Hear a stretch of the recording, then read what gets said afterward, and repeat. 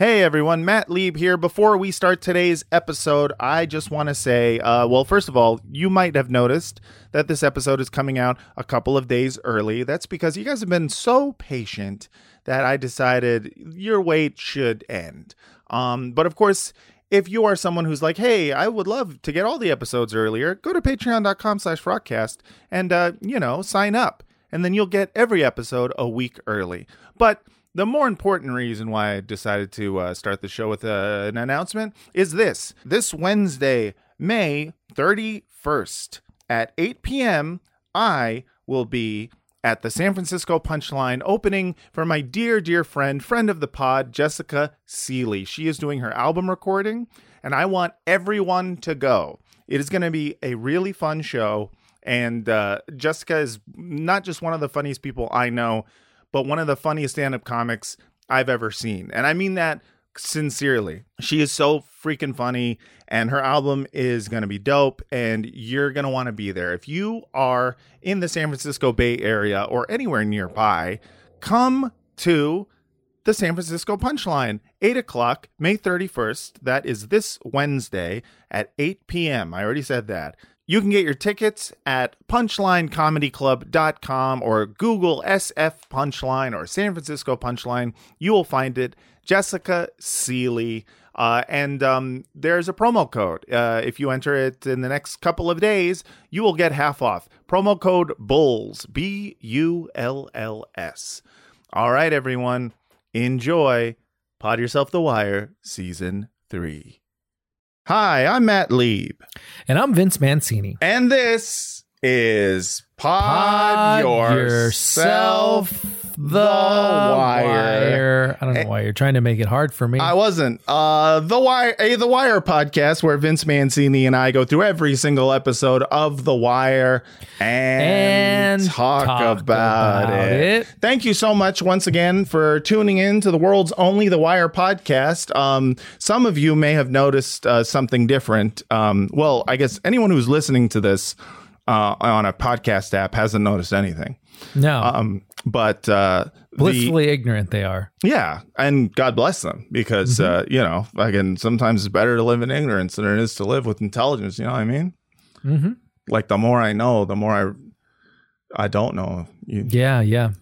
Anyways, never told us that on NBC. That's right. But for the 500 of you or so who are subscribers to our nascent YouTube channel, you've noticed that there is a video of this podcast. That's right. On YouTube, we are now putting up some videos of the podcast. So not only look, Mom, I'm streaming. Yeah. Oh, So they've been able to see me the whole time. The whole time. I've been trying to be a good boy and wait. Yeah, I know. I kind of blinking, looking at my phone. He's in David's quiet corner, but they can see you. You're not fooling anybody. Yeah, well, I mean, anyone who's just listening had no idea you were there, but anyone who's watching is going, look at David, just not saying anything. Wow, I wonder what bobbleheads he has on the top of that bookshelf behind him. I bet he'll bring them up later. I hope he does, because I would like to know. But so we're putting out some video podcasts. Listen, this is an experiment. I wanted to see how easy it would be to make a transition and also have a video, because I know some people, namely young people, like to watch podcasts. Ew. Did you say ew to? Yeah, I don't want to attract the young. Okay, that's what it is. I feel like I've had it. You're disgusted by young people. That's right, yeah. Not me. I don't like them. I love the younger, the better. Collagen? Yeah. Gross. No, you were saying that before we started recording, you were really getting onto that. No, I like point of emphasis, seems like. He's a liar. But children should be watching. YouTube.com, I think /Frotcast. I don't know. But we'll put a link to our YouTube channel so that you can check it out. And who knows? Chances are you'll watch it and you'll go like, oh, no, why would I do this? But who knows? Maybe you'll like it. I don't fucking know. Okay. Today, we're going to be talking about from season 3 of The Wire, episode 1, Time After Time, and our guest today, you already see him if you're watching, and you just heard him earlier if you're listening. It is, of course, David Roth. Hi, how are you? How's it going? It's going good. How you doing, dude? I'm doing good. Didn't you It's used to nice have be back. applause sound effects or something? Fuck. Yeah. Check this out. There we go. Thank you. Oh, Jesus. nice. Give an Wow. intro. Bro, there's so many things I like, it's like as soon as you add video components to things, I forget that I get Wow. so- Do you have like a toilet flush sound effect? oh fuck. No, what? I don't know. I think that was laughter, but it was way too loud. Yeah. There's probably I could add a toilet. if you Listen, want. David's here. That's the important thing. That's we right. got the wire to talk Toilet about. Let's sound do it. effect to do a podcast or video thing at all. Well, yeah. And do you guys hear my baby, by the way? No. Not so much. Is All right, it's sick. he in the room with you now? No, she's downstairs. She's crying like a motherfucker. She's teething right now, and so she's just crying at everything. It's pretty great. But so tell me, David. First of all, fans of this podcast will notice that David is usually our season closer. We bring him in, to just like end the season, right? But I kind of started realizing that when it comes to like the Wire season finales, they're not the most climactic always. So I decided, David, we should have you for the beginnings, the first, the thing that appreciate it. rocks it, at the beginning. The hand that rocks the cradle. absolutely. Like That's the you. Rebecca De Mornay of the podcast scene. They get that That's a lot. right. And this is, I think it's cool that you're experimenting with a Tampa Bay Rays style opener approach. You have Yeah. me in. I throw just absolutely replacement level junk for the first three batters, and then you take me out, flip the whole lineup. Yeah. Blue Jays have no that idea is- what to do with it. That's for sure a baseball reference. No.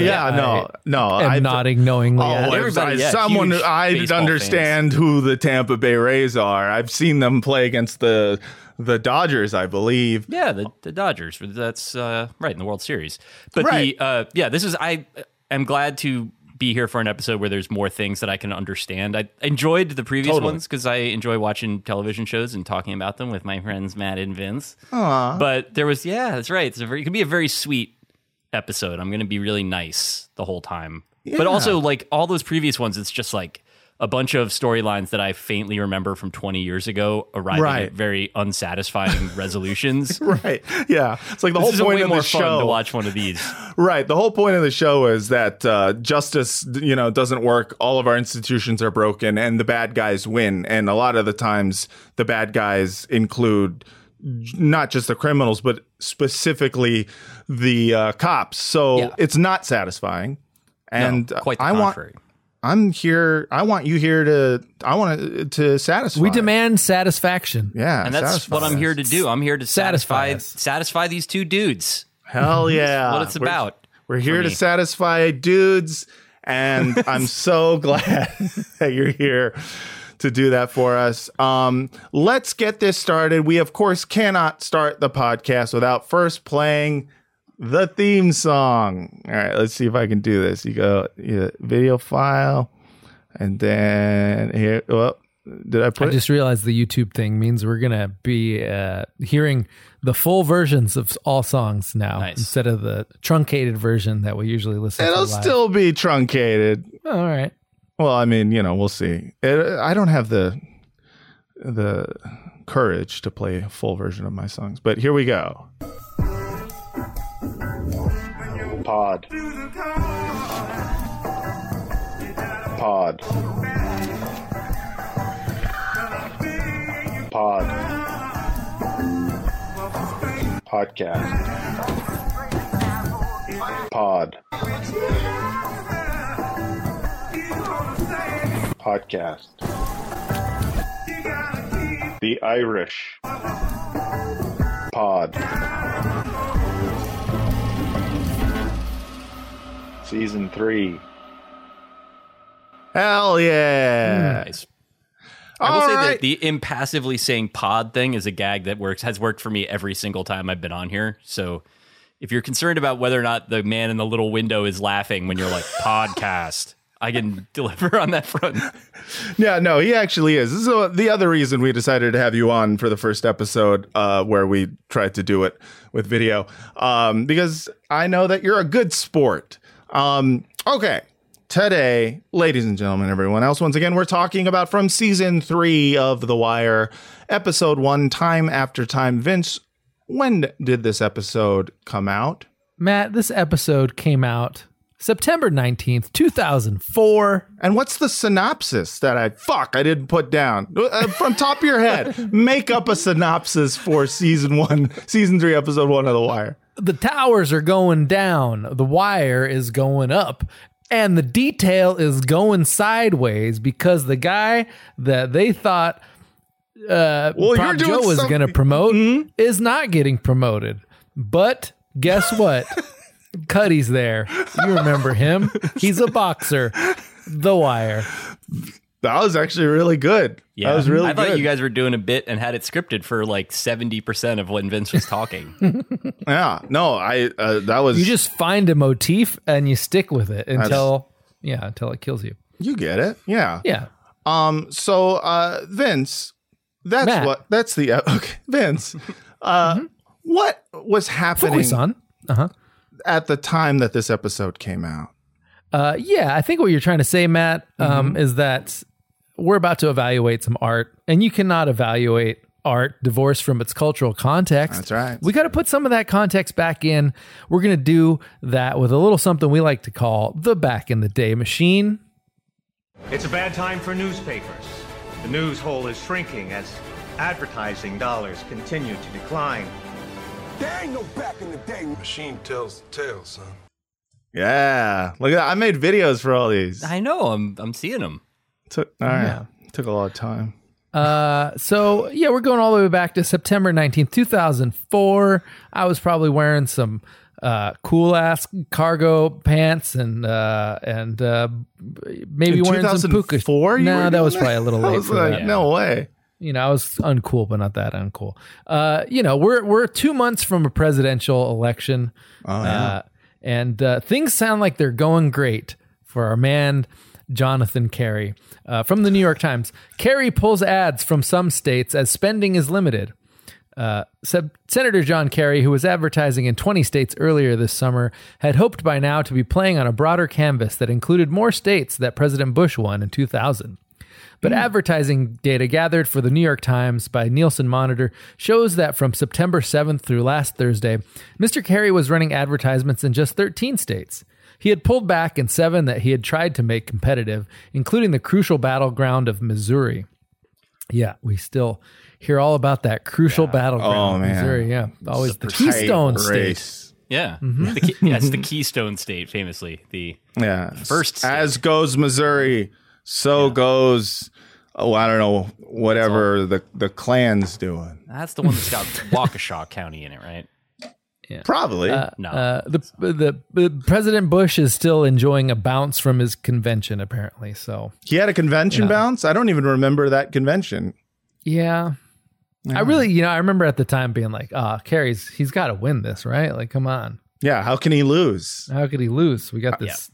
I mean, sure, whole he's war thing. unlikable and weird looking, and there's just something about him that screams like there's dead bodies buried somewhere. Yeah, I mean, on he an looks estate. like a weird old, New England Dracula. Yeah. Like the thing that the Patriots used to have on their helmet. Like after they replaced the crouching man, the Pat Patriot. They just have some lurchy goon with too much forehead windsurfing. That should be the. He does have a weirdly two-dimensional face. Yeah. Like it's flat. I know that it's like there's an oblong thing going on. There's a whole head there. Yeah, for sure. I mean, it's got a shape a la the Moon Man who is selling the big and spicy. Yeah. McChicken. Right. I was going to say the Shock Top logo, but like much more conservative in its general presentation. But yeah. Yeah. But it was like the Moon Man was just like. He just wants to feed you a Weinstefan. I have a private plane. Hefeweizen, sorry. Yeah. Yeah. Anyway, so John Kerry's doing great. Gonna win. Yeah, gonna win. Probably gonna win. That's what we were all thinking. Definitely gonna win. I mean, what I wouldn't do for John Kerry right now, though, let's be honest. I'd take him. You mean because he's alive? Yeah, because he's alive and he's not Kamala Harris. Like, those are my two He's pretty baseline. lucid relative to... Kamala's been doing some... There was some funny posts today about just basically taking some of the lines from Dune and putting them in Kamala Harris's signature diction. It's like it is time to put our hand in the box, which it has always been in, and what is in there, of course. It's like, no, it's very. She's not a good Fear politician. is if it kills minds, the mind can be killed. If not today, then another day. Or a moment in time when that is transpiring, and that is the thing to hold in our minds in this moment. You know, she's great. Yeah, the thing is, she's bad in a way where it's just like it's out of fear that she really might be the president because Joe is going to accidentally, put the wrong thing in his mouth. He's going to eat the silica gel or whatever. It says very clearly, do not eat, but that's executive prerogative once you get to the office. Don't tell me what to do, Jack. Yeah. But I don't actually know how terrible she would be as president. I just fear for it because I'm guessing bad.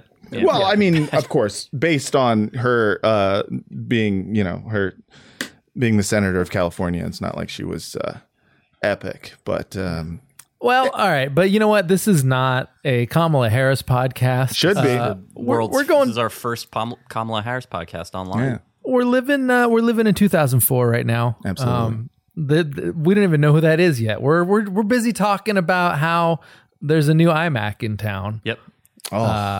If Apple's new iMac G5, which premieres this weekend, looks familiar, there's a good reason. It resembles an iPod, supersized. By evoking the iPod's slimmed-down innovative design, Apple is betting the iMac G5 picks up some of the buzz and the tremendous sales that the portable music player has enjoyed. Yeah, because that's why we all loved the iPod. We were just like, yeah, we like it because design good, not because small. Yeah, I didn't. Not because small fit in pocket. On it. I just conspicuously took it out and put it on the bar, and then looked around meaningfully at the people around me. Yeah, plugged a full-sized keyboard into it, just like this is also computer. That's what this is. Yeah. Whatever happened to the iMac G5? Is that still around? I still have one in my garage. Yeah. I think it was this model. Yeah. Still haven't gotten rid of that. One of these days, I'm going to get that recycled, but I haven't done it yet. Right. But then you have to go to the technology recycling plant, and it's like, I got a bag of batteries. So it's like, you got to go special trash. And it's like, I don't want to go special trash. Yeah. Other news, the aging MTV reality series Real World was moving to Philadelphia, and it's got a brand new castmate named Karamo, who revealed that he was a homosexual, much to the chagrin of his two hetero roommates, MJ and Landon, who had no clue. This was also the point that I learned that Karamo from Queer Eye used to be on The Real World. I was wondering, is it that Karamo? Yep. Oh. Yeah. That's why he looks so familiar. It's good for him. Yeah. It's always nice when someone from The Real World goes on to have a career that doesn't involve being on The Challenge. Right. Yeah. Or doing stand-up because you got slapped. Yeah. Or whatever Sean Duffy did, get elected to Congress and then quit to be on TV. Yeah. Was that a guy? What guy was that from? Stop remembering guys. Which guy was that? Explain yourself. He was a Wisconsin farm guy. That was his whole thing. I don't remember. I'm trying to think of what season he was on. He married a woman from his season, and they're both kind of just plug and play, sort of mid-level exemption free agent types in the Fox News universe. Like you can get them on 15 minutes notice. He'll have a tie on or not have a tie on. He puts on a tie and he's just white people fight different than blacks. Right. Exactly. I'm here. What's the subject matter? How much euphemism are we doing here? Yeah. How much back into the blue do you need from me? Because I got to do my vocal exercises. Oh man, yeah, no, I do like the last minute replacement for a Fox News host just waiting. Yeah, he's just The victim was actually at fault. The solution is more guns, actually. doing push-ups and being like, yeah, if you have a hoodie, you're allowed to die. If you They like cut to him and he's halfway through a sentence. He's just been talking for an hour, getting ready for the camera to go on. Up your pants, and that way, when the police see you, everything's good. trans people, trans. Yeah. In other outdated tech news, and this is my last story, taking us back to 2004. This one's from the New York Post. Academy fights Oscar DVD piracy. Remember that problem? Sort of. Oscar screeners won't be passed among New York friends this fall if the Academy of Motion Picture Arts and Sciences has its way. The Academy plans to ship 11-pound piracy-proof DVD players to its members for viewing nominated movies. Screener DVDs would only work on the machines, which also prevent dubbing. Cinea, a Reston, Virginia-based firm, has offered to send 10,000 of the $800 secure players for free in exchange for promotion of its encryption technology. Executives at Cinea's parent company, Dolby, said they want the studios to sign up to use the encryption technology for at least 3 years. But the studios, who haven't been able to test the machines, fear they'd be tough to hook up, expensive to ship, and be too big to be portable, a big problem since voters often screen while traveling. We think it's a really good idea, Warner Brothers spokesman Barbara Brogliotti told the Los Angeles Times, but there are still some kinks to be worked out. There are also other ways. Yeah, it costs a lot of money because we have to keep making them. We had to open a factory. There's some kinks. We were hoping for a heavier DVD player than 11 pounds. Yeah. Unfortunately, We it's not wanted to be available. so Some heavy. 87-year-old Academy member getting sent an 11-pound DVD player, like a bespoke DVD player. We're and also trying to, going to send a young person in to show them how HDMI cables work and how to work the input on their remote control. Because we really, really do not want people getting a free copy of Spider-Man 2. Spider-Man 2, too good of movie. Yeah. I don't Other remember. options in 2004 are Man on Fire, Secret Window, Manchurian Candidate, Tornado, Butterfly Effect. What? These are all Oh, movies. Butterfly Effect. Butterfly effect. I thought you said Barfly Effect. Barfly fuck. That's the attempt to reboot Mickey Rourke's Barfly for a younger audience. Yeah. Yeah, Sparks. amazingly, I don't think this one actually caught on, but kudos Weird. to Cinea's publicist for getting this placed in the New York Post at the time, in the guise of it being a really good idea to fight piracy. Yeah, no, because you got to set. You wouldn't download a car. Maybe you wouldn't. Yeah. Would you? Yeah. Oh, If I could. FBI. Seriously, you can't admit that sort of. I have screeners Unbelievable. in my home from when I was in the Writers Guild, but I don't lend them out. I've certainly never given any to my parents and then had them returned to me 2 years later. Yeah. I would never give a Ridiculous. screener to my parents. That's not exactly what they're for. Yeah. Right. I have never received stolen goods. That's true. Okay. Well, I guess we've gotten everything on the table. I think it's great. There's three Yeah. law-abiding guys. Just not breaking laws and supporting our troops. Right. Our troops being the police. We're back in the blue. We're I think back it's good to, in the we're- blue. Yeah, to celebrate the men and women, our first responders. Absolutely. Our armed forces Yeah. in the streets. Well, that's been the back in the day machine. There it is. That's what's so, if this is your first time listening, you needed to know all that so you understand the Yeah. cultural context of The Wire. We need to know where we're at in place and time before we begin this episode of The Wire. Because, it's a show about contemporary events. Exactly. And It's a show we're not about contemporary politics. anymore. It's a show about elections. It's a show about, the evolving nature of technology. This episode in particular had a mini disc player, which I was like, fuck yeah. Yep. Those will catch on. That is the... It's weird that they didn't. They were smaller, Yep. Can't take that away from them. Maybe it was insufficiently elegant design. Yeah. You know what was genius? Yeah, it did look like kind of like a floppy disk kind of thing, huh? Yep. It Yeah. was ugly. But it was like, I thought it was great because I totally understood the thought process. It was just like, things keep getting smaller. Well, make a mini disc, little tiny disc. And they're like, well, people lose it. Well, put big box around it. I don't know. Like, it's a great idea. I understand the thinking. Okay.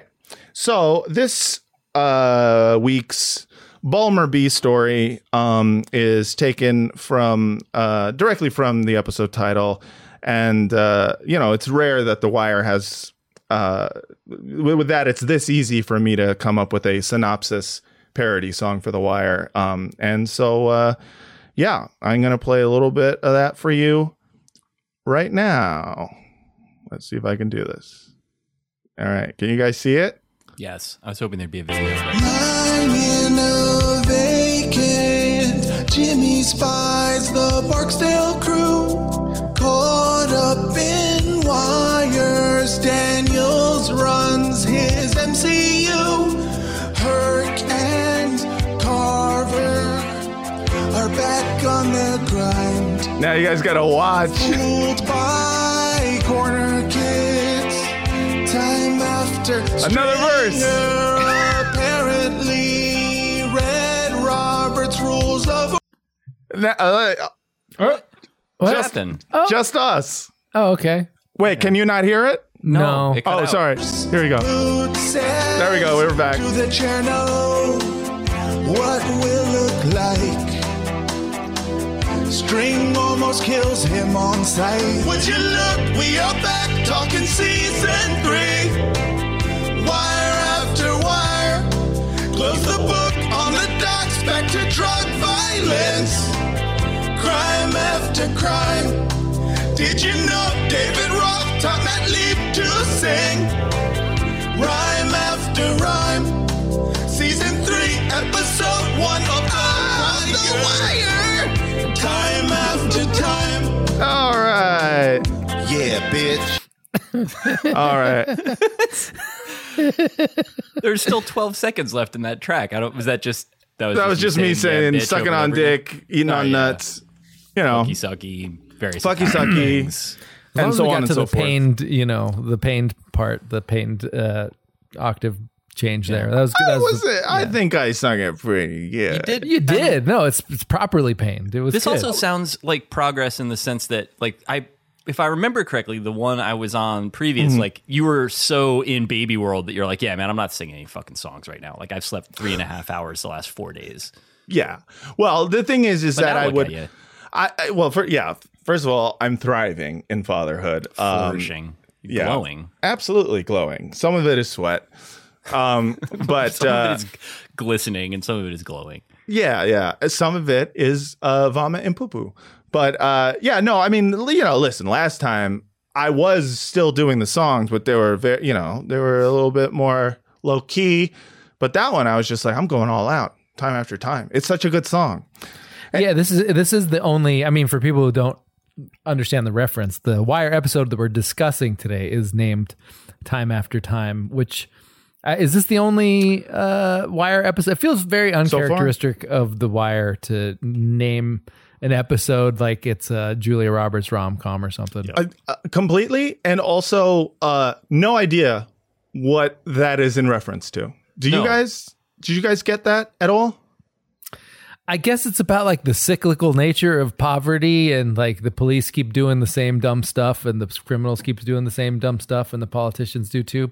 And that just keeps happening, I guess. But I mean, guess. that's very broad. I don't know that. Right. It's like a that's rare instance of David Simon not underlining the point thoroughly enough. Like, it's sort of, it's a good episode and everything, but he did not necessarily deliver on the title with the usual, like, two-hand thunder dunk of emphasis that he does. It feels a little like he was, he's turning the essay in late, and they're like, "What's it about?" And he's like, "I don't know, the death of the American dream, Structures, sorry, institutions, formal, You know the Cyndi Lauper song? It's about that. So I don't understand what the title's in reference to. If you have thoughts, let us know. But let's talk about this episode in general. General thoughts. What did we think of this episode, Vince? So like my main thought about this was I got the sense that they learned from the season 2 the season 2 first episode. Like season 2 introduction was just sort of this like baptism by fire, you know. It was like, here's a bunch of new characters, and then maybe like 20 minutes later we're gonna throw in some of the people that you know and enjoy. And this was like the opposite, where it was like, all right, here's all the people that you know and love, here's what they're up to now. Right. Bubbles is back to his old shenanigans. Jimmy is still you know, a rebel without a cause, but then, you know, it did the same thing. It just reverse the order in a way, you know, like it gave us some new stuff and introduced some new people and some people that we haven't focused on as much. I feel like it did it in a more elegant way than season 2 necessarily. Sure. Not that the season 2 intro was bad, but it was extremely jarring and probably jarring. Turned off a lot of viewers, and they probably got some studio notes about it. And it's like, I think the studio notes maybe were helpful in this case. Yeah, I liked season 2 very much, but this is certainly the sort of thing where I don't even think of the important new characters that you meet in this. It's basically Bunny, Colvin, and Cuddy, and that's not. You're like 20 minutes into the episode before you see anybody that you're not familiar with for the most part. There's some Marlowe, you got Slim Charles, but they're those are that's right. All these are all introductions too to most of these characters. We did see Bunny Colvin a little bit at the end of season 2. But he was just kind of a guy, you know, where you were like, I feel like they're setting something up, and they are. Whereas there's also that guy with like the super jarhead haircut, that cop. Yeah. Which I feel like his whole purpose is to be like, here's the cop that you don't want to be. Right. Oh, you're talking about in like with Herc and Carve? Yeah, Herc and Carve. Like the jump out crew, the guy that's got he looks like somebody, like he looks like maybe 5 or 6 guys in Sicario, if I remember Sicario correctly. But it is a very like serious like law enforcement hard ass look there. Yeah, that dude for sure is like, those are the parts he gets as bad cop. This is the first time that you see Jay Landsman, the actor, right? Who's like it's not the first time. Again, you see him and Bunny Colvin together a couple times at the end of season 2. But this is essentially the longest he has talked in this and what a treat series. That is. And what a treat. I mean, what a the voice. accent is like the strongest. It's like just somebody driving a large syringe of Old Bay directly through your solar plexus. Really just good shit. I loved hearing him being like, don't get captured. Or like, beer on your hand, don't throw it away. And you're like, oh, yes. I have a clip of that. Seems that Foxtrot was hovering over the station house a few days ago and caught a lovely view of about 700 or 800 discarded beer cans on the garage roof. Seriously, no off-duty drinking on the station lot. And if you do find yourself holding the beer can, don't throw it on the roof. Take it home with you. I mean, perfect pronunciation of 100. Yep. 100.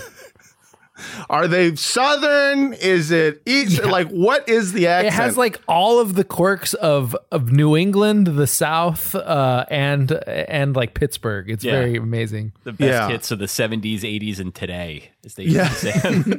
It's a compilation. My retail job in high school. Yeah, it's kind of weird because it's like it has a real like Philadelphia adjacent aspect to it, and yet it is like completely its own deal. Like it is impossible to situate even in the heritage of unpleasant to listen to mid-Atlantic accents.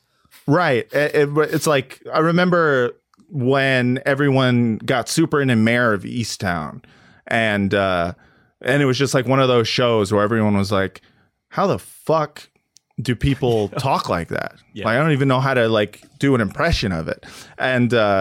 And then in rewatching The Wire, I was like, yeah, they're kind of doing a Mayor of Easttown, but like Appalachian style. I don't know what it is. It's very strange, but I love it because it's so distinctive that you can't really hear it without like, you know, feeling like it's like if AI was like, what do voices sound like? Yeah.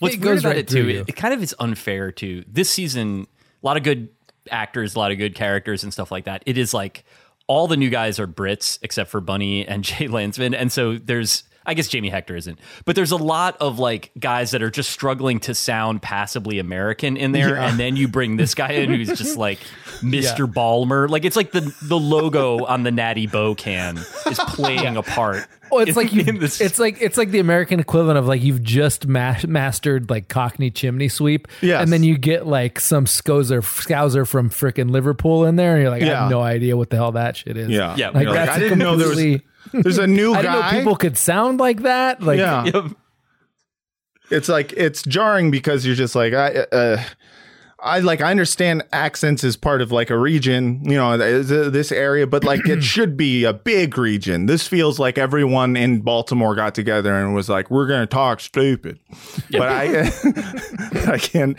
do it. But they talk great, and we all love to everyone from Baltimore and their weird accent. But David, in general, this episode, what did you think of it? I mean, it felt. Again, as with all of these, the first time I've watched it since the first time I watched it, it's like what I remembered as the good Wire stuff. And I think, I'm again, like just to underline the point you made earlier, like very much happier to be coming in at the beginning and getting that sort of like, there's like two versions of the Wire being pedantic, both of which I'm fine with, honestly, until season 5 anyway, but are... like this version of it where it is more like sort of novelistic and less about like editorializing is cool. Like just a lot of like fun things happen to interesting characters, and you know, there's some colorful writing and acting, and it just is a very entertaining 58 minutes of television to watch. Yeah. And this is, again, you know, entertaining is the sort of thing where, you know, once you start getting into the serious episodes, people aren't going to want to use words like that and stuff like that. It's still, they haven't really begun hammering away at the critique yet, so it's just a lot of like crazy capers and shithead cops being, you know, ridiculous. And that's, speaking of shithead cops, our favorite shitheads are back, and I'm talking, of course, about Herc and Carve. Now, to catch us up from the previous season, last season, Herc and Carve realized that their entire role as part of the Major Crimes Unit, the MCU, they were like, they weren't appreciated. And so they leave the MCU and they try to make it on their own in the DC universe. DC stands for Dummy Cops. I wrote that down. And I said it out loud. So now they are in the Western District doing what they do best, cracking skulls and getting fooled by literal children. They have a really quick storyline in this episode. They kind of just serve to introduce the Western District and Bunny Colvin and all that. But I love watching the scene with them where they are planning out how they're going to do this bust. Yeah, well, that sounds like smart plan. Yeah, it's a very smart plan. Like, I don't know, how long did they have you on the hook thinking like, ooh, Carver seems like he's learned a few things. On it. Like watching all these drug guys. I immediately was just like, oh, good, this is a good plan. And because, you know, I think it actually was a good plan. The problem is that they are so like it's a reflex to be as stupid as they are. So their whole plan was there's going to be a runner. Let that person run away. That person doesn't have anything. Just make sure you just jack up the people we're jacking up. It's almost they knew that kid was a distraction, and then I feel like it was more like they couldn't help dunking on that kid to be like, it's like the point of a decoy is that you have to kind of sell it, right? Like when that guy ran away, they should have been like, oh no, get him, but instead Carve did the thing where he's like, you know, step lightly, like he's doing some sort of military pun thing there, right? But then, which is basically like broadcasting, we're not going to chase you, and like, what is he going to do? And then they chase him anyways because as soon as he picks up a bag, they're like, "What if it's reverse decoy?" And then they run after him, and it's like, "No, you had the plan. If you stuck to it, it would have been fine." I have a clip of that. When we jump out on these little cocksuckers, there'll be a designated runner. Who's gonna sky up just so we get to chase his ass? But fuck him. We let him go and jack every other motherfucker who stays. Let's mount up. Great. It was a great plan. Later, son. Step light. Yep, step light. That's what I was saying. Yo, was that the stash? Fuck!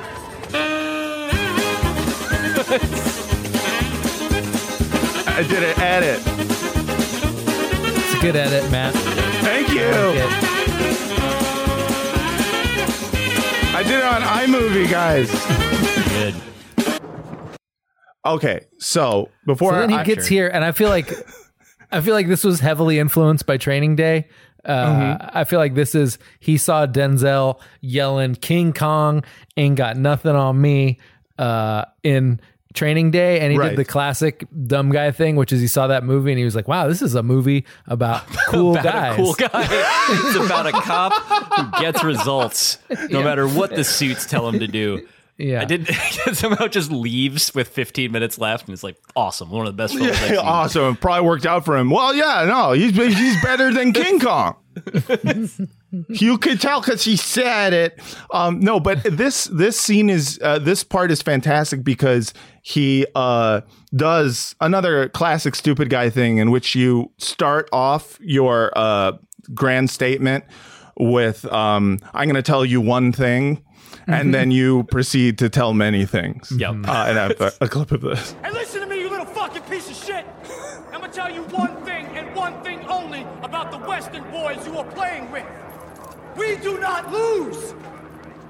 And we do not forget! And we do not give up! all those If things. you make us go into them weeds for you, or if you make us come back out here tomorrow night, catch you on a corner, I swear to fucking Christ, we will beat you longer and harder than you beat your own dick. I mean, actually, now that you pointed it out, like there's like a little bit of a conscious Denzel-y cadence there that is not usually a part of Seth 100%. Gilliam's line reading. Like the way he said 100%. corner is definitely like him being like, my man, like just like stopping just short of like putting on the sunglasses and Yes. the whole thing. No, he's definitely which I feel like is good acting because it would make sense that he would want that. It's in character for Carver to. I really want liked to be Gilliam's like that. performance in general in the show. He's really good in this. And I think also like as Matt was sort of saying sort of as a gag, but sort of correctly, like he like is competent presenting in a way that like the other guys in the squad are not. Right. Like you like hear him talking, you're like, this guy might know what he's talking about. Whereas like Right. Herc, you're just kind of like, this guy is like last in his fantasy football league every year. Like he's just like not a high functioning individual. Yes. I mean, they're like a classic Dumb and Dumber duo on one level, which is, you know, like two stupid guys being stupid together. But like there is a distinction where Carv is capable of learning lessons, which we've seen like from the first season on, whereas Herc is not. Just a lummox.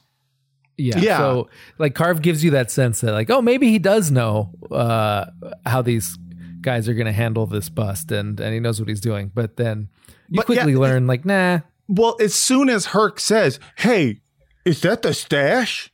That's like everyone forgets the whole, like you said what the plan was. You know that the plan is they're going to have a decoy. And they're just like, no, it's reverse. And they run after it. And it's like, just on principle, they cannot let someone run away from them without Right. it's like a cat with a fucking laser pointer. Like they're just sort of just a laser pointer right into the sea. And you're just like, I have to.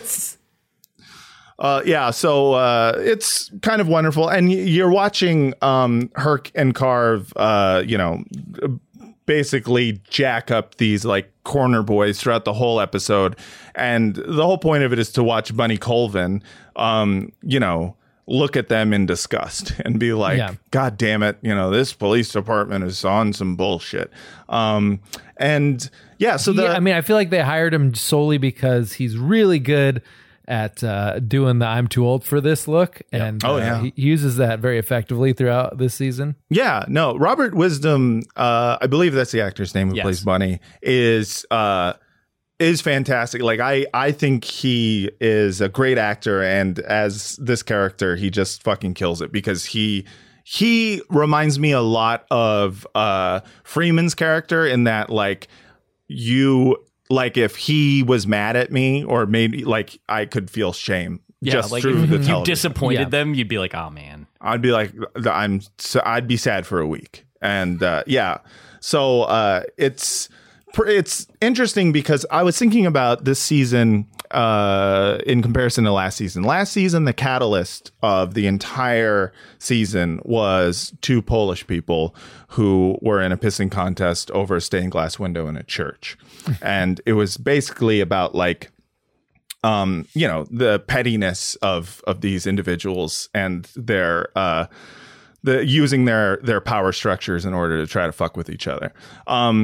And in this season has to do with the mayor trying to get a city councilman to stop giving him shit about crime and picking a completely arbitrary percentage of murders that need to go down.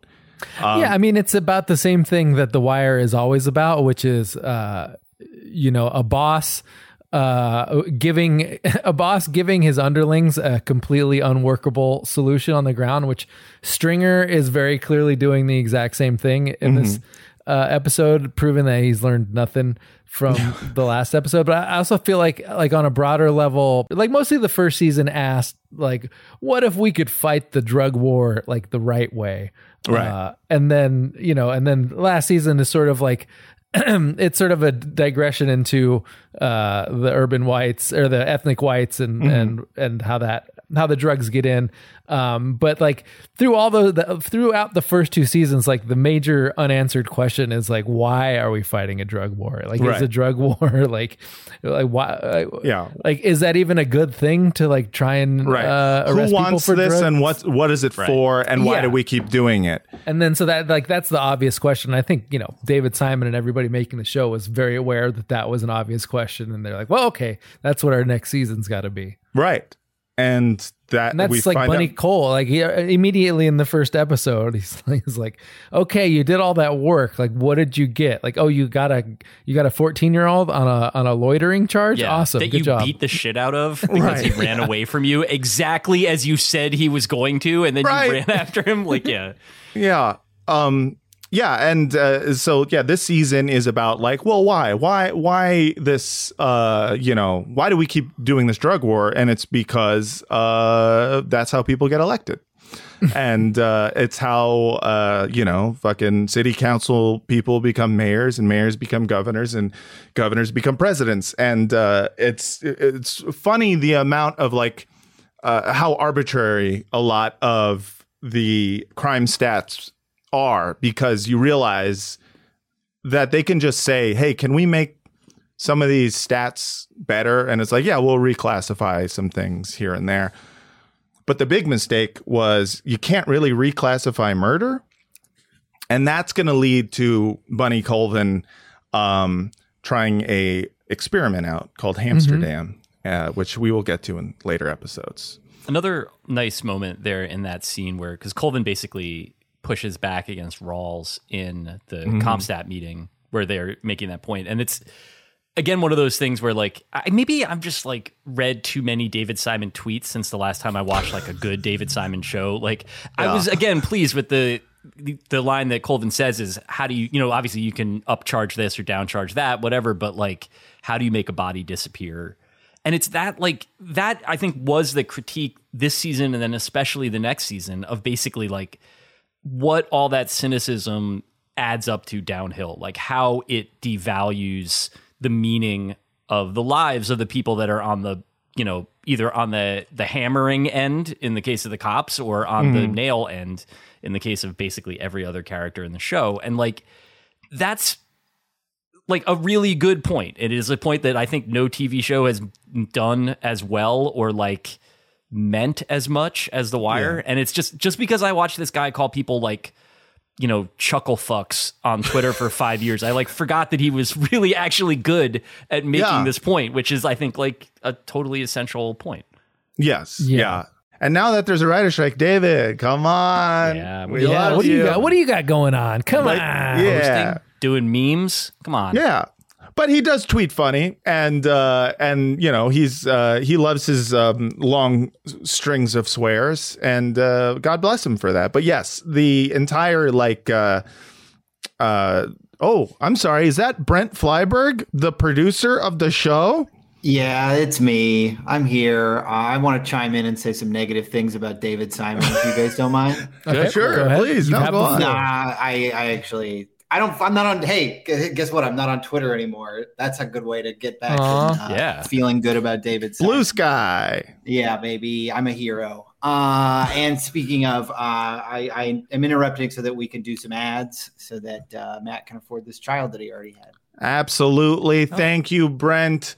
We're going to do a quick break to do some advertisements that I don't know how we're going to put them in the video, but we'll figure out a way, dude. It'll be great. You know what I'll do? I'll put those YouTube ads. Anyways, stick around. We'll be right back.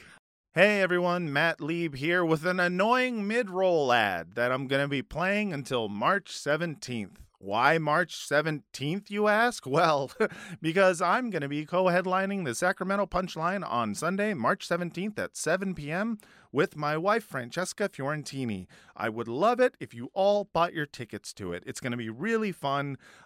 You helped us sell out when we co-headlined the San Francisco Punchline, and now I'm asking for you to do it again. That's right. If you're in the Sacramento area or somewhere nearby, come to the Sacramento Punchline Sunday, March 17th, 7 p.m. It's going to be so much fun. I'm going to be there. Francesca's going to be there. Someone else is going to open for us. I don't know who, but someone probably pretty funny. You're going to have a great time, and you can get your tickets right now by either clicking the link that's in the show notes or going to punchlinesac.com and buying your tickets. Do it. And if you can't go, hey, maybe you have friends who are in the area and you can tell them like, hey, you like comedy? Come see this guy who does a podcast and his wife who also does a podcast. It'll be great. So yes, please come. Sacramento Punchline, March 17th. That's a Sunday at 7 p.m. Come, enjoy, laugh, love. All right. Everybody in your crew identifies as either Big Mac Burger, McNuggets, or McCrispy Sandwich. But you're the Filet-O-Fish Sandwich all day. That crispy fish, that savory tartar sauce, that melty cheese, that pillowy bun. Yeah, you get it. Every time. And if you love the Filet-O-Fish, right now you can catch two of the classics you love for just $6. Limited time only. Price and participation may vary. Cannot be combined with any other offer. Single item at regular price. Ba-da-ba-ba-ba. Now that David's back, I did want to read my favorite tweet on the subject of you guys leaving Twitter from Bobo_circus. Sorry, guys, I'm leaving Twitter. I'm going to post Gleeps on Frunkly.bunk with 200 of the most 38-year-old people this website ever churned out. Oh, that's about me. Yep. I know this was like that got shared widely in a number of DMs where everybody was like, I don't appreciate the most 38-year-old part of that. Like the jokes are good, but some of it's a little too harsh on some. That's just can't about control me. How old we are? Yeah, I'm on the wrong side of that now. Turned 38. Pod. Okay. And we're back. All right. So, just to round out the whole what's going on with the Bunny and all and the bosses and whatnot. So this is also the episode where we meet Carcetti for the first time. Tommy. An Irish actor, I believe. God, this is such a beautifully sketched character. I mean, I'm sure most of it is like Martin O'Malley and just David Simon just basically lifting Martin O'Malley's entire personality. Yeah, but I'm far enough do a lot of work to disguise the identities of the people he's ripping off ever. I tip my cap to him on that. But yeah. Well, it's great because he knew that I still don't know who Martin O'Malley is that well. Like I can't picture his face. Even like at the time, I sort of knew who he was. I mean, he's sort of the proto Mayor Pete. Right. Just like the way he sketched this character where he's got this well of stories about cool politicians, and that's what he aspires to be by being like the power broker, and he's gonna do some good, but even like from the beginning he is like inherently blinded to things that are real going on because it's all through the lens of like what kind of speech can you make, what kind of cool things can you say to other people that are in the power structure. Yeah. And he has a meeting with Burrell, in which he's trying to get Burrell to like backdoor the mayor. Like, hey, if you need anything, you come to me, and then you don't need to talk to the mayor. By the way, I can't continue without pointing out that like his accent is just East Coast guy. Like he's doing but it kind of fits the character because he's doing like the ethnic white shuck and jive act where he's like, right. He's trying to sound like extra Brooklyn, which is like, like you're kind of like, we want looking back at the audience while turning the Pesci dial until they're like, and it's like a trick that politicians still do and we still fall for, like, oh, look at John Fetterman, he's such a big old goon, that's great, he doesn't look like a regular politician guy. There's a great clip of Joe Biden that was posted before the 2020 election, I think, by Italian Americans for Biden, where it's just him naming Italian guys that he played high school football with. And it was the thing that came to mind when he was talking, because Carcetti's talking, he's like, Dominic DePietro grabs Jimmy Carter by the ass and he says, listen, you fucking Judge Rule, you got and it's all very satisfying. But it was Biden, of course, being professional grade as opposed to a character. It was just him getting up there and being like, Saverio Rollatini, he was my fullback. Just saying. He says like 5 guys' names. Yeah, Vittorio Spaghetti Meatball. He carried that football like he was coming home from the butcher's with a big old pile of gabagool. So he's telling him this story and about like Jimmy Carter. I think the story is in my district, we tell Jimmy Carter to fuck off sometimes. Yeah, the story was about someone being annoying to Jimmy Carter, not actually getting anything done. But he presented, he created the appearance of wanting to get things done, which is far more important than anything else in politics. Yeah. It's kind of perfect the way to describe this character too. Yeah, which is true of all people in power, like in business, like like this whole recent wave of media layoffs. It was just like a bunch of CEOs like being like, look how busy I'm doing. Look at all the stuff I do stuff. I'm doing. We noticed that the model that we created and the ideas that we had don't work, and we hear you. And we're going to lay off 10% of our lowest salaried employees to see if that does anything to fix the thing problems. I made them do was actually bad. So they are fired. And I am going to continue to have new ideas that are also bad. Yeah. It is interesting, though, again, like with Simon sort of surpassing expectation to a certain extent with this. It is that you're right that story is funny because it does not resolve in a win. It just resolves in an Italian guy badgering Jimmy Carter several times to no great effect. But then there's also this sense, and Carcetti is like a really good kind of get ahead of this season or whatever. But there's a sense of like, he's extremely transactional. He's extremely ambitious. He's not sincere. There's also the chance that he might accidentally do some good in a way that the current mayor is not. And so like, well, that's like the best you can hope for a politician. I was going to say that's like, if you're like conditioned, if you like follow politics where you're just sort of like, I guess I got to root for that guy because he might like accidentally not fuck something up. Yeah. You're like, whoever's going to do the least amount of damage, right? Let's get this law of unintended consequences to maybe work in our favor one of these times. Right? Absolutely. Yeah. And, this is the character of Carcetti for me. I remember I didn't watch The Wire.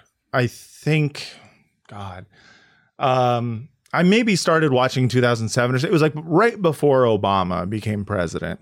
And I loved it. I was like, this is a great show. And I remember while Obama was running, I was very, very excited. I was like, yeah, Obama, he's great. And then at some point, they were like, what's your favorite show? And he was like, The Wire. And I was like, that concerns me a lot because The Wire, especially this season with like, Carcetti and this election and, everything that's going to happen. Yeah, for me, I was like, The Wire is about how like this whole system is broken and how like that's bad, right? Right. Like you understand what that means. Like you are vying for a position, president of the United States, in a system that I think The Wire is pointed out is more than broken. And also you kind of like Obama has Carcetti-ish vibes in this, like very much. I think season 4 is like the election season, right? I mean, it's mostly the school children season, but it's Carcetti is, I think, running for office in that season. And that's the one where you see like the splitting the vote tactics and all that shit going on. And I just remember feeling kind of icky that Obama was like, that's my favorite show. And I was like, I hope it means you do changing things. Yeah.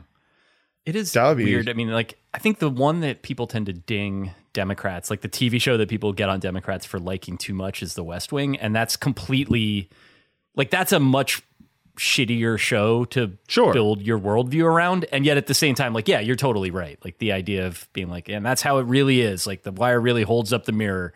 Right. Yeah, right. But like, we don't want you to like continue to hold the mirror up. Like, right. Exactly.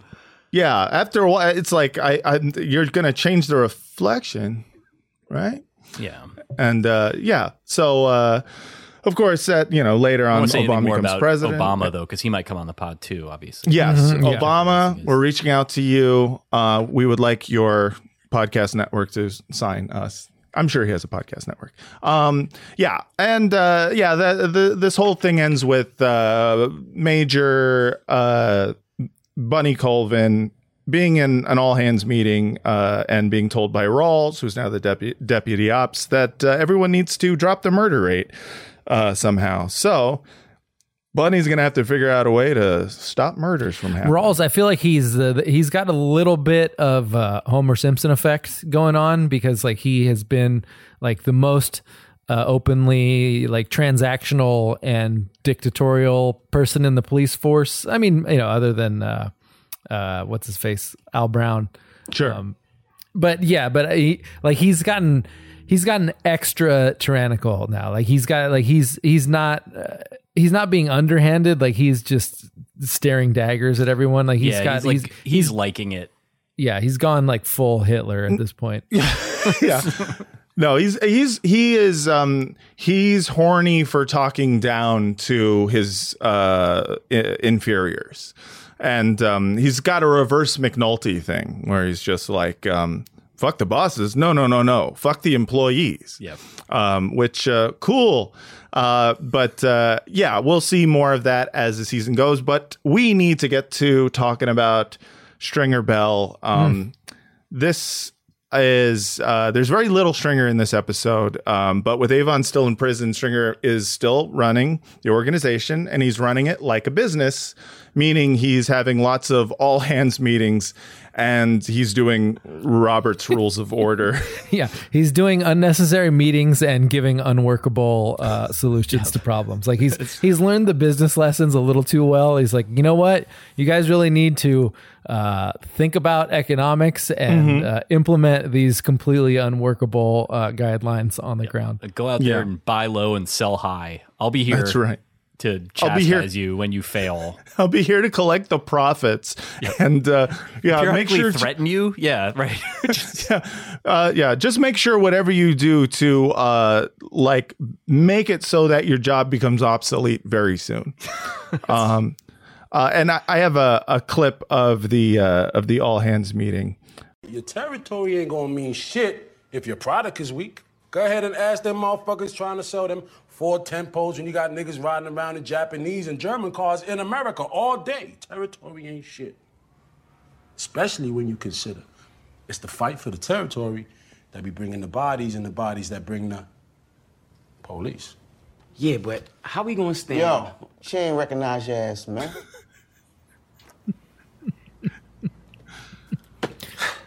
How we gonna stand on some... Come on, man.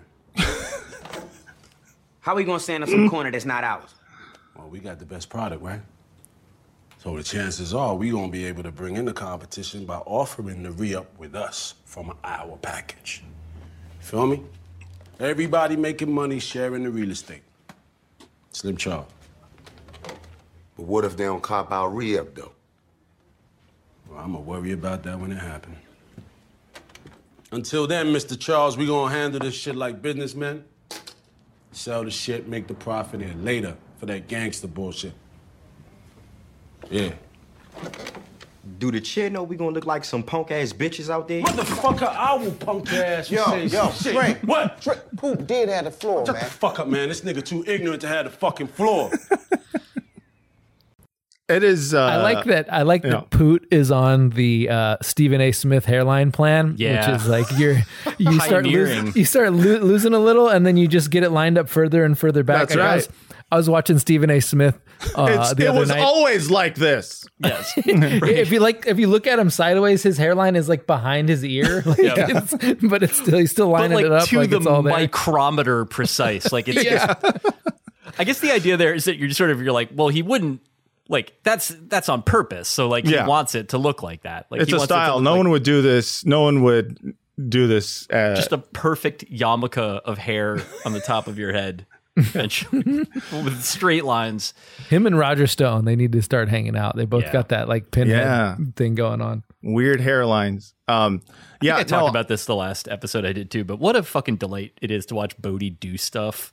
Yes. Just one of my favorite TV performances. Him like pouting when he's forced to raise his hand and stand up.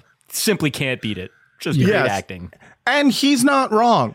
Like the look of, oh, this is all bullshit is right. This is all bullshit. Like at the end of the day, it reminds me of any all hands meeting that I have ever had working in an office in which, like, listen, I get that we're all here to give the illusion that we are all working together as equals, but you are dictating the terms. Everything you are doing is dictate. You're telling us what we're gonna do, and we don't actually have the freedom to be like, hey, this is stupid, let's not do this, because you will call us ignorant and not only that, like you're giving vague advice that is like he never answers the question of like, hey, what happens if they don't give up the territory, or what happens if they don't re-up with us? And he's like, well, we'll see. We'll I see. don't know. Yeah. I hadn't thought about that actually, but that's a good question. No, I like that he's just like, oh, right, you think a gun's scary. You should see what the invisible hand of the free market is. Got in his hand. Slotting in as a rentier class. I guess you could learn that in an economics class where they're just sort of like, you need to create an extra layer to skim profits off of this product and let other people do the labor. I guess it makes sense in principle. It's just also, it doesn't seem like he's really sketched it all out.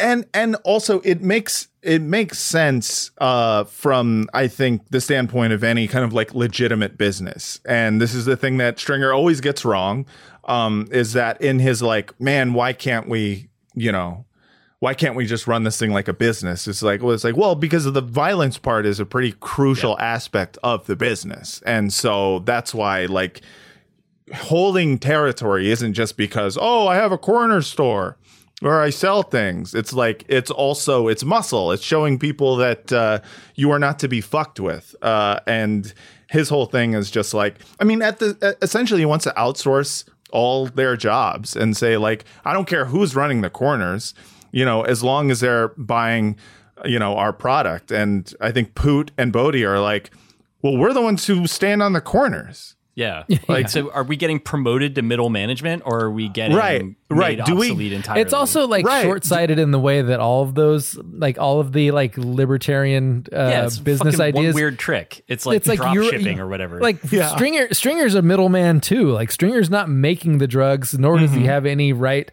to say that he owned them from the first place. Like the only reason his job exists is because there are like barriers to entry to get those drugs into the marketplace. And so he's like putting them there, but then he's like, oh man, what if we could just take these out? And it's like, well, you keep knocking those down, buddy. And pretty soon you're not going to exist. Like, right.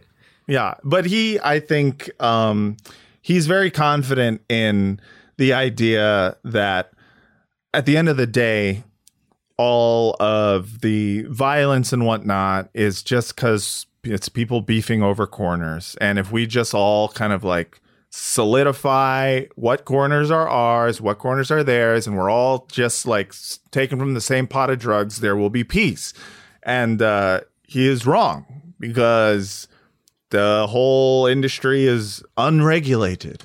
Yep. It is very regulated by like forces that are inherently inefficient, like, which is like you get shot and you die, and then there's another dude that comes and does it instead. Like, I'm really actually thinking that I may watch more episodes of this season 2, just because I remember at the time, like, the Amsterdam thing as a gambit, we don't need to get ahead of it, you guys have a whole season to talk about, is like a really like pretty audacious bit of like plotting on top of everything else, because it is not a thing that was really being tried. Like, this is something they made up. Like, it was an idea that people had.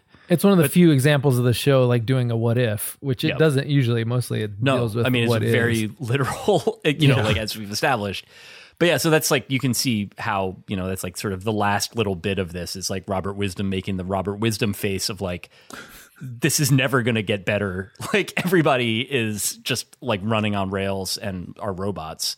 Right. And we're all just trying to get our stats in line so that the bosses will be happy, and the bosses will be happy if the politicians stop getting on their asses, and so for him, he's going, I don't know how to make a body disappear, but I do know that people will do less murdering if we allow them the space to do their commerce, which does happen, and it's great. But yeah, Stringer, just as a guy who I'm very much fallen in love with the idea of the LinkedIn Stringer Bell, who is just he's very wants to present as businessman, but without the actual without the actual business plan that works for his particular business. Just trusting that dry fit polo to get it, like, do all the like he's doing all the heavy lifting, the hard heavy lifting that he's not doing himself. Where he's like, if I just wear a Bluetooth, I think that makes me 60% more business. You could imagine him doing like some really good like MLM pump up facing video content. Oh my god, yeah. If this were made today, you'd see him like looking at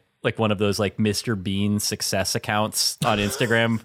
It's like a picture of Rowan Atkinson in a suit, and it's like, no friends, $1 million. And you're like, it's just a Joker going, why need girl when instead need money? Yeah. It's just like, who translated this? This is why they need to Jokerify Stringer when they bring the series back. Jokerify Stringer is just like, stop posting whole and start posting goals. That's good advice, though. I think that is fair. So yeah, finally, just real quick, getting into what's going on with the detail in this episode. The entire detail in this episode is kind of, I don't want to say a red herring or misdirection, but it's basically a whole setup for a quick failure. The detail has been doing some recon on fucking, the what do you call them? I guess on the Barksdale crew, and they're really trying to get this guy, some dumbass named Drac, to be promoted. And they have all these plans. They're gonna fucking, they jack up his like boss, and they hope that he's gonna be the next guy, because he's always on the wire being like, I sell drugs, I'm a criminal, here are the list of my friends. And he doesn't get promoted, so everything kind of gets fucked. And it kind of just ends with Jimmy going through the old case files and being like, well, what happened in season 1 and 2? And then he looks, and I think we're going to see what happens with D'Angelo Barksdale. I think like the big hole in that plan was they were like, of course they're going to promote him. He's Prop Joe's nephew. But no one ever like raises the question, how many nephews does Prop Joe have? He could like have like 20 nephews. Like he may not have that much of a connection to any one dumbass there's a lot of nephew.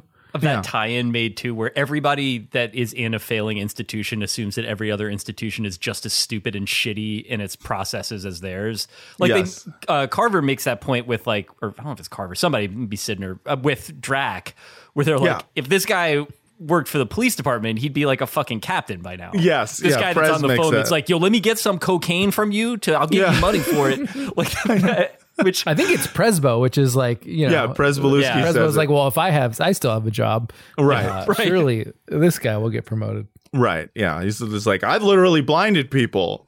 It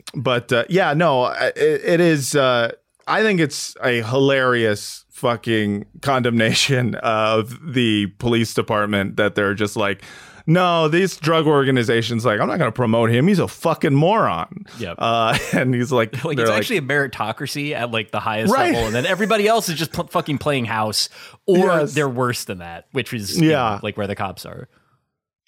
And in terms of like the subplots of this of the detail, we see Jimmy, his wife has found a new guy.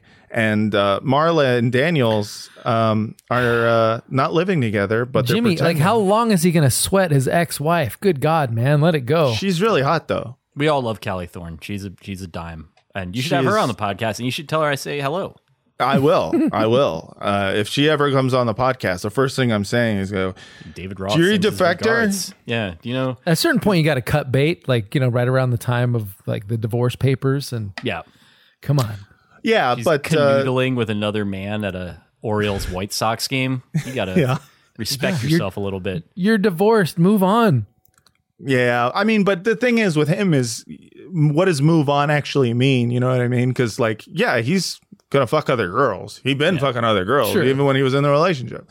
Like, but for him, he's just like, but that's my life. And it does have like that. You start to. Like, again, something I didn't understand when I was watching it the first time, but that, like, if Jimmy's defining characteristic and the thing that, like, periodically accidentally makes him useful in the same way that Carcetti can be, is that he, like, refuses to fucking take an L ever and will always go back and relitigate it until he can find some way to turn it into something else. Like, that's right. Yeah. I think he's hung up on the fact that she ended the relationship and not him. Yeah.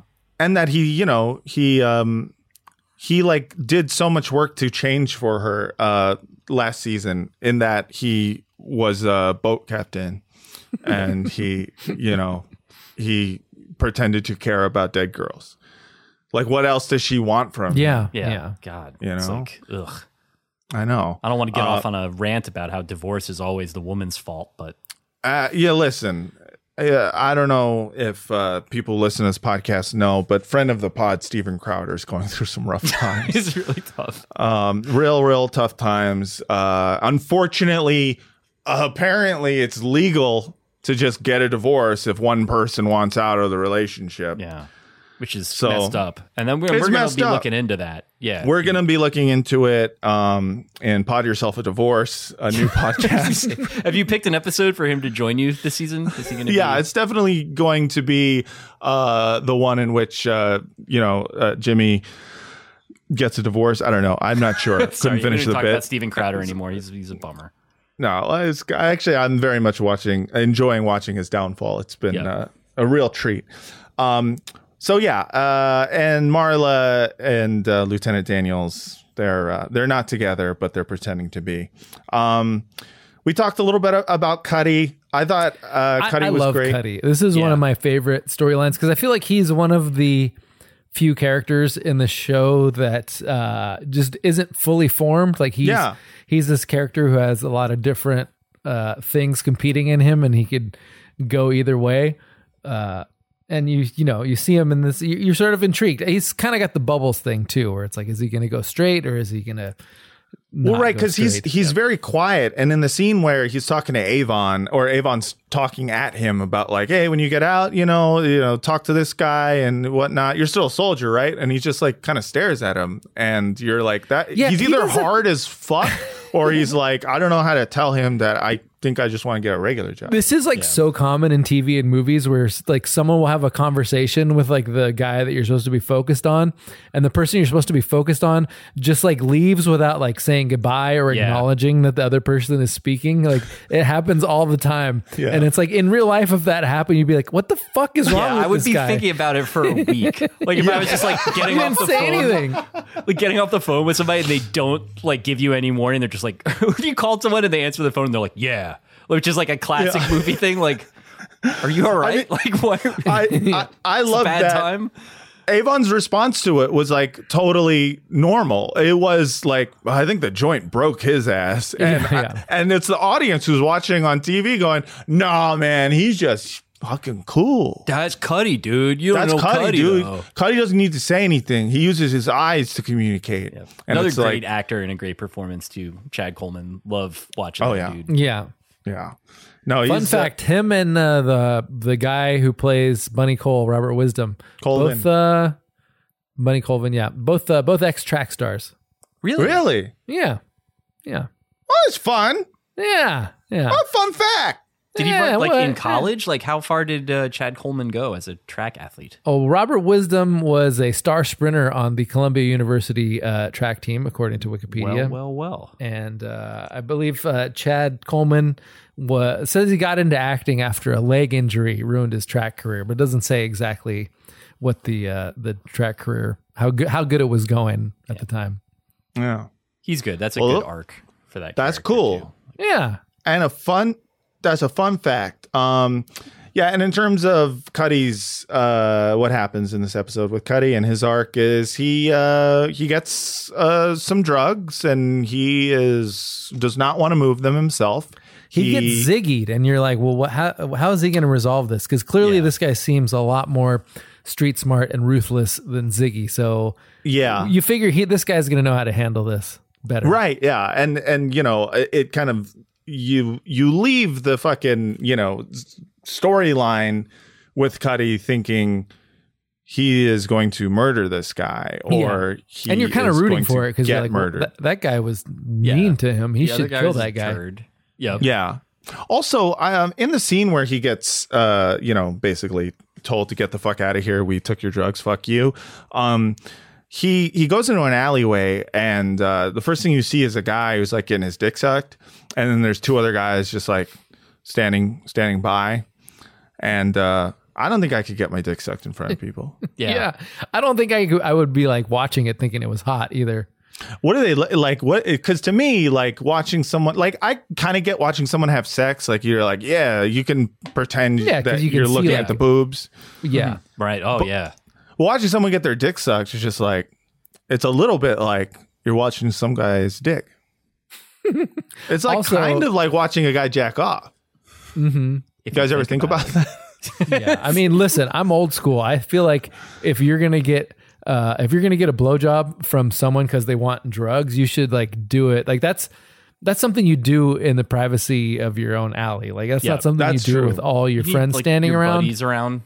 Yeah. They're kind of just like talking to you. They're like looking like, just Ordering at Chinese posts on their food. phone. Yeah. They're sort of like, do you want, I'm sorry, I know you're busy. I'm sorry. I know. Yeah.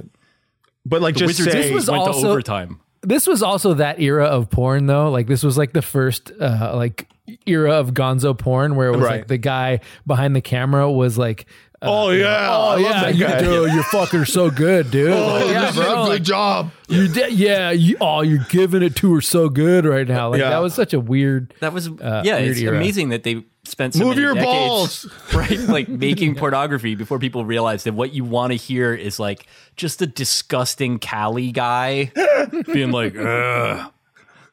Making fucking Connor O'Malley sounds from behind a VHS camera. Yeah.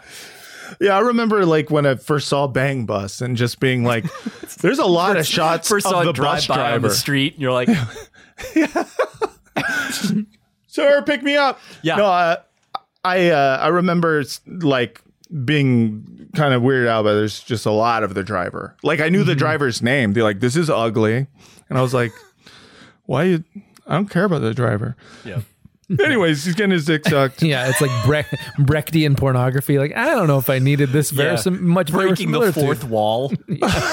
It's like, no, I want clear glass on that. It's called breaking the back wall.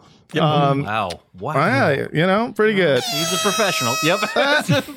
That's right. And Bubbles and Johnny are doing capers and they lose their pants. Very funny stuff. And we will see this is like when this was the beginning of Bubbles' metal scam, I think. Yeah. Bubbles. He's into metal now. Yeah, he's a metal guy. He's got a guy who buys metal, and he's a guy who knows how to steal some metal. Unfortunately, he loses his pants. It's pretty amazing that Johnny has survived this long into the show. Yeah. I know. He is the most gonna die motherfucker out there. He's literally in the last, I think, episode or maybe 2 episodes ago, watched someone dying on the street from an overdose and was just like, oh, those drugs are the bomb. And it's just like, it's true. They're very good, but you're going to die. And so that's what happens. That's the episode. The very last scene of this episode, I think, is really, really funny, in which Bunny is driving around and Spider tries to sell his spider bags to him, not knowing he's a cop, even though he is clearly a cop. I thought that was... I think it's a great scene because he's like, man, these kids out here, it's like it's practically an open air drug market already is kind of the thing. But for me, it was the first time I realized that Spider has branded his drugs with his name. He's selling spider bags. And it makes you wonder, is he allowed to do that? It's just good branding. It's great branding, but he's Stringer approves of the entrepreneurialism. He's like, I like to see you out there hustling like that. That's this guy's a real self-starter. That's true. If I had to give this episode, promote him to the meeting that we have at the community college where I interrupt everybody and yell at them. Yeah, exactly. Did he buy a podium for that meeting, by the way? Was the podium just already there? Yeah. I think it's a funeral home, so there's probably some there are podiums at funeral homes. Yeah, they have those. Yeah. If I had to give this episode a letter grade, and I do because it's the law, I would give it a solid B+. Vince, what would you give this episode if you had to give it a letter grade? Yeah, I'm gonna put some thought into this. This is a tough one. But, after much consideration, I think I'm going to have to give it a solid B+. Oh, surprise, surprise. And David Roth, if you had to give this episode a letter grade, I fucking put gum in. I didn't even mean to do it. Wow. What would you give it? I disagree with you guys on a lot of the particulars, but I went back and ran my metrics, which I think are more sensitive than yours, and I also landed at a B+. So I feel like... Wow. Yeah, I got to agree on that. Even, you know what? Different routes to the same, destination. I think that's fine. That's what certainly listeners like. They love this gag. They love it. It's a good bit, and it's never going to end. It's a solid B+ episode of The Wire and a solid A+ episode of Pod Yourself The Wire. David Roth, we love you. Hey, where can people find you? You can find me at Defector.com, it's the website that I work at. And then I do a podcast with Drew McGarry called The Distraction. And I do a podcast about Hallmark movies with Jeb Lund called It's Christmas Town. Nice. And, Vince has been on both. Matt somehow has been on neither. We're going to get Jeb on one of these times. We've been talking. You should. About I think it, that would be put nice. me on, dude. Yeah, I'm so good at podcasting. I got a soundboard. Look at that. That's incredible. I Pretty brought good my own stuff. mic. Yeah, I got a lot of stuff. Yeah, dude. We love having you on. Are any of those podcasts, by the way, video podcasts? No, this is the first time that anyone's ever seen my face. Oh, wow. I've done some of this stuff before, but not, never done a proper video podcast. It's very exciting. Until now. This is the first video podcast on YouTube. Very first one. Wow. This is and probably the last one. Here's the thing. I'm very hot and I'm sitting in a chair. I usually sit in a couch and it's very nice. But it is very hot in this. I'm like sitting in this is where my wife records. This is where she streams. And I don't know. I don't like sitting at a desk. It's not for me. Yeah. So follow David Roth on all of the platforms and listen to his podcast. David, thank you so much. We love you. Thank you for having me. Wires. The Wire. All right, everyone. Patreon.com/Rockcast. The $8 tier gets you a shout out. Vince, we have 3 names. Let's do it. The first is Myrtle Snowball. That doesn't feel like a real name. I think Myrtle is real. Okay. I'm gonna call Myrtle Frosty. I love it. Frosty. Yeah. Second is Justin Dean. Woo! The Dean of Mean, Justin Dean. We're gonna call this guy a nice guy. Great. Nice guy, Justin Dean. And finally, Tucker Batson. Ooh, Tucker, yeah. I mean, T-Bats, that's like right there, but that feels a little... Call him Fucker Matson. Yeah, no, we're gonna call him T-Bone. All right, T-Bone's good. Yeah. T-Bone, all right, that is your shout-outs for this week. We have a bunch more, but, we got to wrap this up. I got a baby. I got my wife texting me. It's really hot in here, and we're on video. So, Patreon.com. Can I just tell you what ChatGPT suggested for Justin Dean? Feel free, dude. In the spirit of providing a nickname in the style of The Wire, a possible nickname for Justin Dean could be JD or The Dean, playing off his last name. It is important to note, however, that The Wire is a fictional TV show that depicts a harsh reality of drug culture and its associated violence, and it is not necessarily appropriate or respectful to use nicknames associated with that culture in real life. Well, I'm sorry. Are you being not my shamed? Fucking dad, ChatGPT. Yeah, you're getting lectured by a robot. You're getting lectured by literally. First of all, I didn't know ChatGPT was a fucking lib. Get him. Drag God fucking, is it? I've heard a lot of concerns about woke AI, though. I know. Apparently, it's too woke. Now, turns out they were justified. AI too woke these days. I'm tired. Patreon.com/Broadcast for all of the bonus episodes where we talk about other things. Broadcast@gmail.com for your questions, comments, and concerns. Vince, what is a Google Voice number? 415-275-0030. All right, everyone. Thanks again so much for listening and watching. And until next time, if you come at the king, you best not miss. The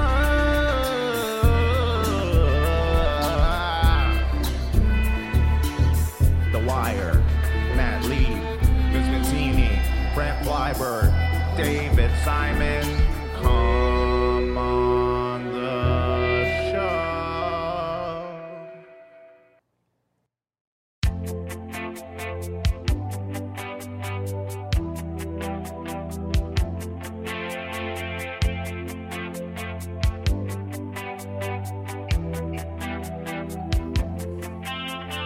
Lying in a vacant Jimmy spies the Barksdale crew.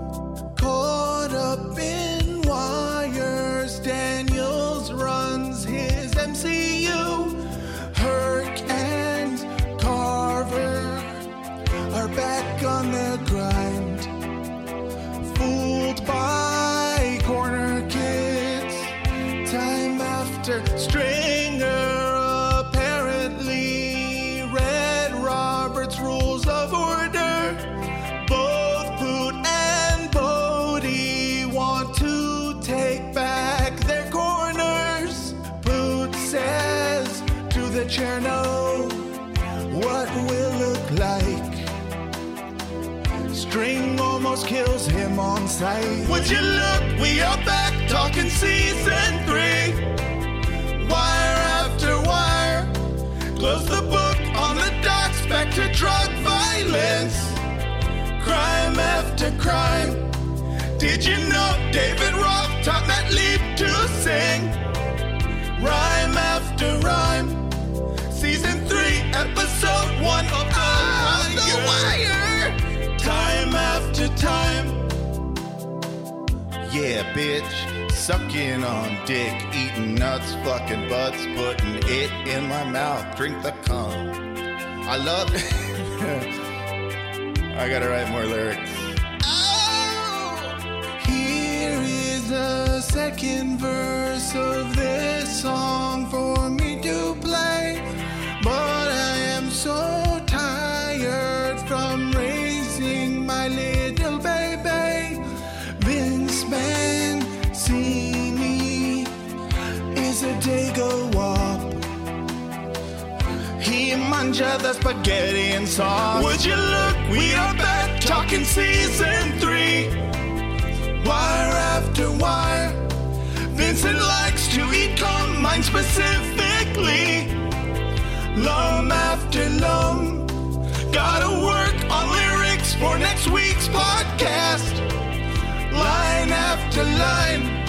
Sucky fuck, eat the butt. Why am I still singing? Time after time. Time after time. Wait, what? I don't think I know all the lyrics. Would you suck on my dick and then eat my shit? Suck and eat my butt. I am going off the top of my dome right now. And there's the thing. You're the butt. Suck a dick. Fucky, my fuck. Put your dick in my dick and our dicks will be double dicks. Time after time. Wire after wire. Wire after wire. Wire after wire. I assume we're ending now. Yeah, that's what I thought. It feels like we're... All right, I'm just going to look at them. Oh, it's like 4 more. Suck a dick. Too many things, man. Too many things to do. Why is the video podcast now? It's going to take so much more time. But you know what? Maybe people will like it. All right. Everybody in your crew identifies as either Big Mac Burger, McNuggets, or McCrispy Sandwich. But you're the Filet-O-Fish Sandwich all day. That crispy fish, that savory tartar sauce, that melty cheese, that pillowy bun. Yeah, you get it. Every time. And if you love the Filet-O-Fish, right now you can catch 2 of the classics you love for just $6. Limited time only. Price and participation may vary. Cannot be combined with any other offer. Single item at regular price. Ba-da-ba-ba-ba.